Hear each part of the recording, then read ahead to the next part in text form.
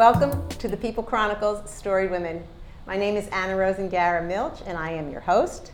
And today my guest is Lynn Montemuro. Welcome, Lynn. Thank you. I met Lynn in the Miss Pennsylvania Senior America pageant. For those of you who don't know, I am the reigning queen for 2016. But Lynn is also part of my what we say, part of the court. She was the second runner-up. And so I invited her today to speak with us because Lynn has a great story. All the women in the pageant have a really wonderful story, and I'm going to be bringing other stories as well. But first I want to talk with Lynn.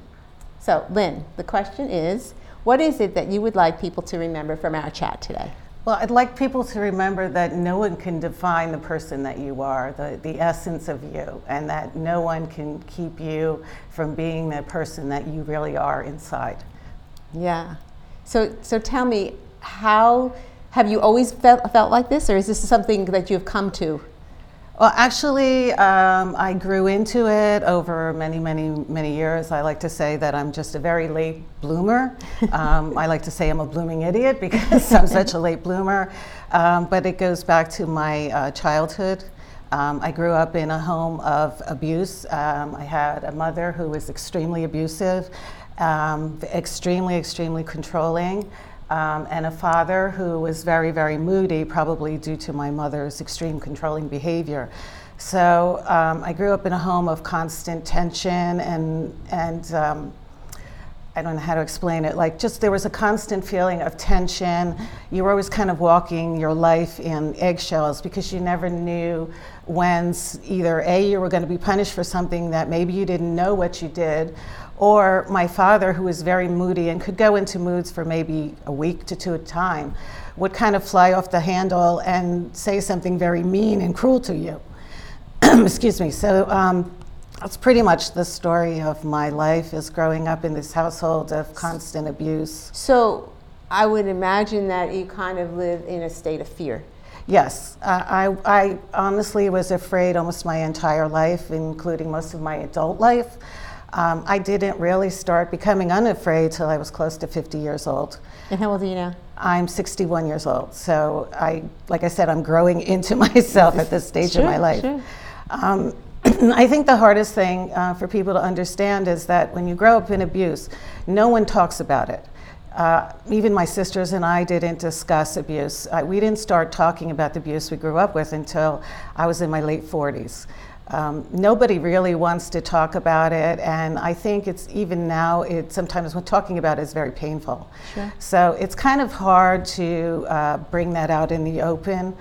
I think also there's a lot of shame in abuse. You look inside yourself and you're constant in your mind is, what's wrong with me? What's wrong with me? You're always saying to yourself, what's wrong with me? And so consequently, growing up that way, I always never fit anywhere. You never feel like you fit because you don't have anything to share with anyone. You never feel like you fit. You probably do fit, but you don't feel like you don't feel like you fit because a lot of things that other children would do, or even as a teenager and an adult, other people would get to do, I was not allowed to do. I was kept in a very controlled environment. So, you know, I missed out on my prom. I missed out on a lot of parties. And you find yourself making up excuses why you can't go, because you don't want to tell anybody because my mother won't let me go, or I'm afraid that someone's going to come to the house and my mother is going to fly off the handle and say something that would embarrass me, because she has what I call inappropriate behavior. So you might come to my house and she would say, you know, everything might be fine for a little while, but say you were going out the door, she might say, you look fat, or what's that awful thing you're wearing, or what's that smell? Are you wearing that terrible perfume? So there's a lot of humiliation, and you feel extreme humiliation. So for me, as the years went on, I became more and more introverted, less and less willing to have friends or bring people to the house because I didn't want to be embarrassed. You know, and I was very ashamed. And, you know, I was afraid because, you know, people talk and then you sort of get labeled as this crazy person. And, you know, for many years when I finally did get married, my first husband used that as a way to control me. He would kind of insinuate that I was crazy. And for a number of years, I actually thought I was crazy. How long did you stay married for? I stayed married for 15 years. You put up with that for 15 years? Yes. Well, this was kind of the norm for you then? I mean, you went from one abusive situation into another unhealthy situation. Yes. Well, it's very common for abusers to be attracted to abusive people. You might say to yourself, I don't want to be an abuser. I don't want to be married to an abuser.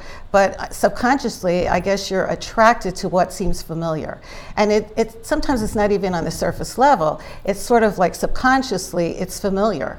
And so from going to counseling, I learned that, a lot of times you don't even realize that you're attracted to that because it's very comforting in a way. Like you come from abuse, you go to abuse. It's almost like a comforting factor. Sure, yeah, it's your comfort zone. Yes. Yeah. So what happens then to break you out of that comfort zone? Because I know you're not there now. Right, you know that. Yes. I do know your husband, who is a wonderful man. Yes. Your current husband. And so, what breaks you out of this? Well, it was 15 years. I was married to my first husband, and he was both physically abusive, financially abusive. It's funny how abusers tie you to them. Sure. They tie you financially. They start tying you financially, then physically, mentally. They tie you in different ways, and they cut you from whatever connection you have from the outside world. And it was the same thing. I was so embarrassed. I didn't want people to know. I hid a lot of it. And he also cheated on me too. And I don't think I even wanted to admit to myself that I was married to this womanizing, abusive man, Sure. And so it becomes like a kind of a cycle. But it finally got to the point where I was working 2 jobs. He was much older than me. He was 23 years older than me. And I actually think I married him. And I did state many times that I was looking for stability in my life because I had come from this home that was so disjointed. I wanted something that was stable, that was constant. And because he was so much older, I thought, I guess subconsciously, that marrying an older man would be a stabilizing force in my life, which it wasn't. In fact, he was even almost more abusive in a lot of other ways. But you had one thing. Yes. If you could tell me that one thing that really has saved, I guess, has really saved you and really made you the woman that you are. Well, I think the one thing that saved me was when I was 5 years old, my mother enrolled me in dancing school. And I took a tap and acrobatic class. And, I don't know why my mother enrolled me in that class because my mother does not dance. She's not musical. She's not involved in anything theatrical at all. But I always like to say I took a class in tap and acrobatics. It was love at first shuffle. And dance took me to places that you couldn't go anywhere else.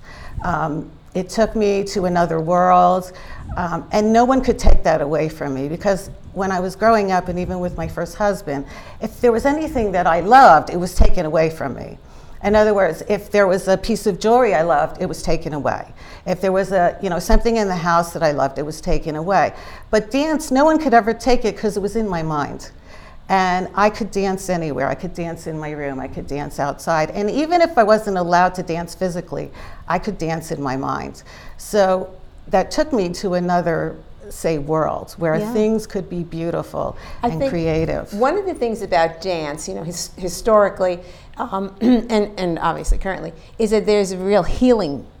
There's a sense of healing to it. I mean, ritually they dance to heal, and Yes. and I hear that that's basically what you did. I mean, you healed yourself through dancing. I did. I mean, dancing is really universal, and when you go to dancing school, you're in a community, so it only becomes like your family. So even though I was craving stability, I really did have it all the time. I just never realized that I had it in my dancing family.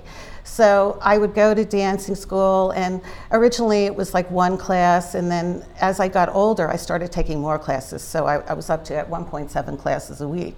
So I just kept dancing, and that creates that sense of creativity. There's the other parts of it too. There's the makeup and the costumes and the hair and the girly thing, and you discover things about yourself that you don't know through dance. So I think that's really, the thing is that music and dance is very healing, and so I was able to, I guess, heal myself. And in spite of all the abuse, even in my marriage and even when I was a child, I refused to give up my dancing. That was the one thing, even though he tried to force me to give it up, I'm like, I'm not giving up my dancing for anything. And I insisted that that was the one thing that I did. So and eventually so now, it healed me. I'm sorry, go ahead. So, and now, this year, you have taken that dance to the next level. Yes. And you have actually put it out there in front of the whole world to see by entering the pageant. Yes, yes. And I have seen her dance. The girl can dance. But I think that, it's almost as if this is like almost your crowning moment in a sense, right? Yes, yeah. I think the wonderful thing is, as I got involved with the pageant, they have what they call the Cameo Club, which is the ladies who have past queens, and they perform in different nursing homes and different, venues. And they asked me to choreograph a dance, which now I am, I guess, apparently their choreographer. Yes, she is the choreographer. So, I have to learn how to count steps. So now I get to create dances, and we perform in different venues, which is really a wonderful thing because you can bring so much joy to people. Because dancing and music not only brings beauty to yourself, but it brings beauty and happiness to other people. So I think, the upside of it is, out of every sad thing, there's a good thing that comes out of it, because you can make someone else's life much better with just a small little bit of nothing. Actually, it seems like sometimes, but you can bring a lot of joy to a lot of other people's lives. So, I think, Lynn, you bring a lot of joy to you. my life. I know that, but I hopefully and I think what the real beauty of this is that you've learned to bring the joy to your life. Nobody has. Nothing that has ever happened to you has been able to keep that joy, and you exude that, and it's just a thrill to be around you. And well, I like to say I'm discovering who I am now. I'm actually living the childhood I never had.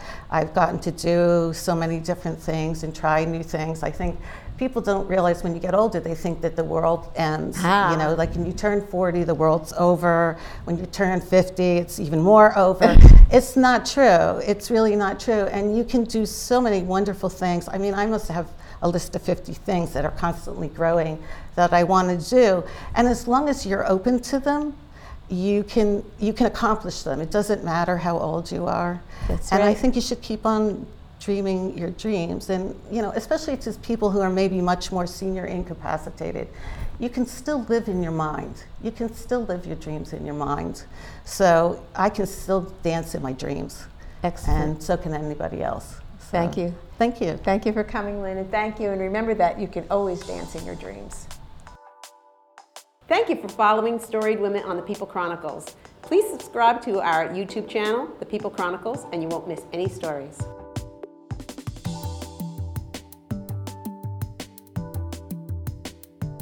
These community stories are made possible in part by BCTV, Susie Ray Design, Queen City Family Restaurant, Lamar Advertising, Heidelberg Family Restaurant, Reading Air, Lions and Hole, Peanut Bar, and Kutztown University.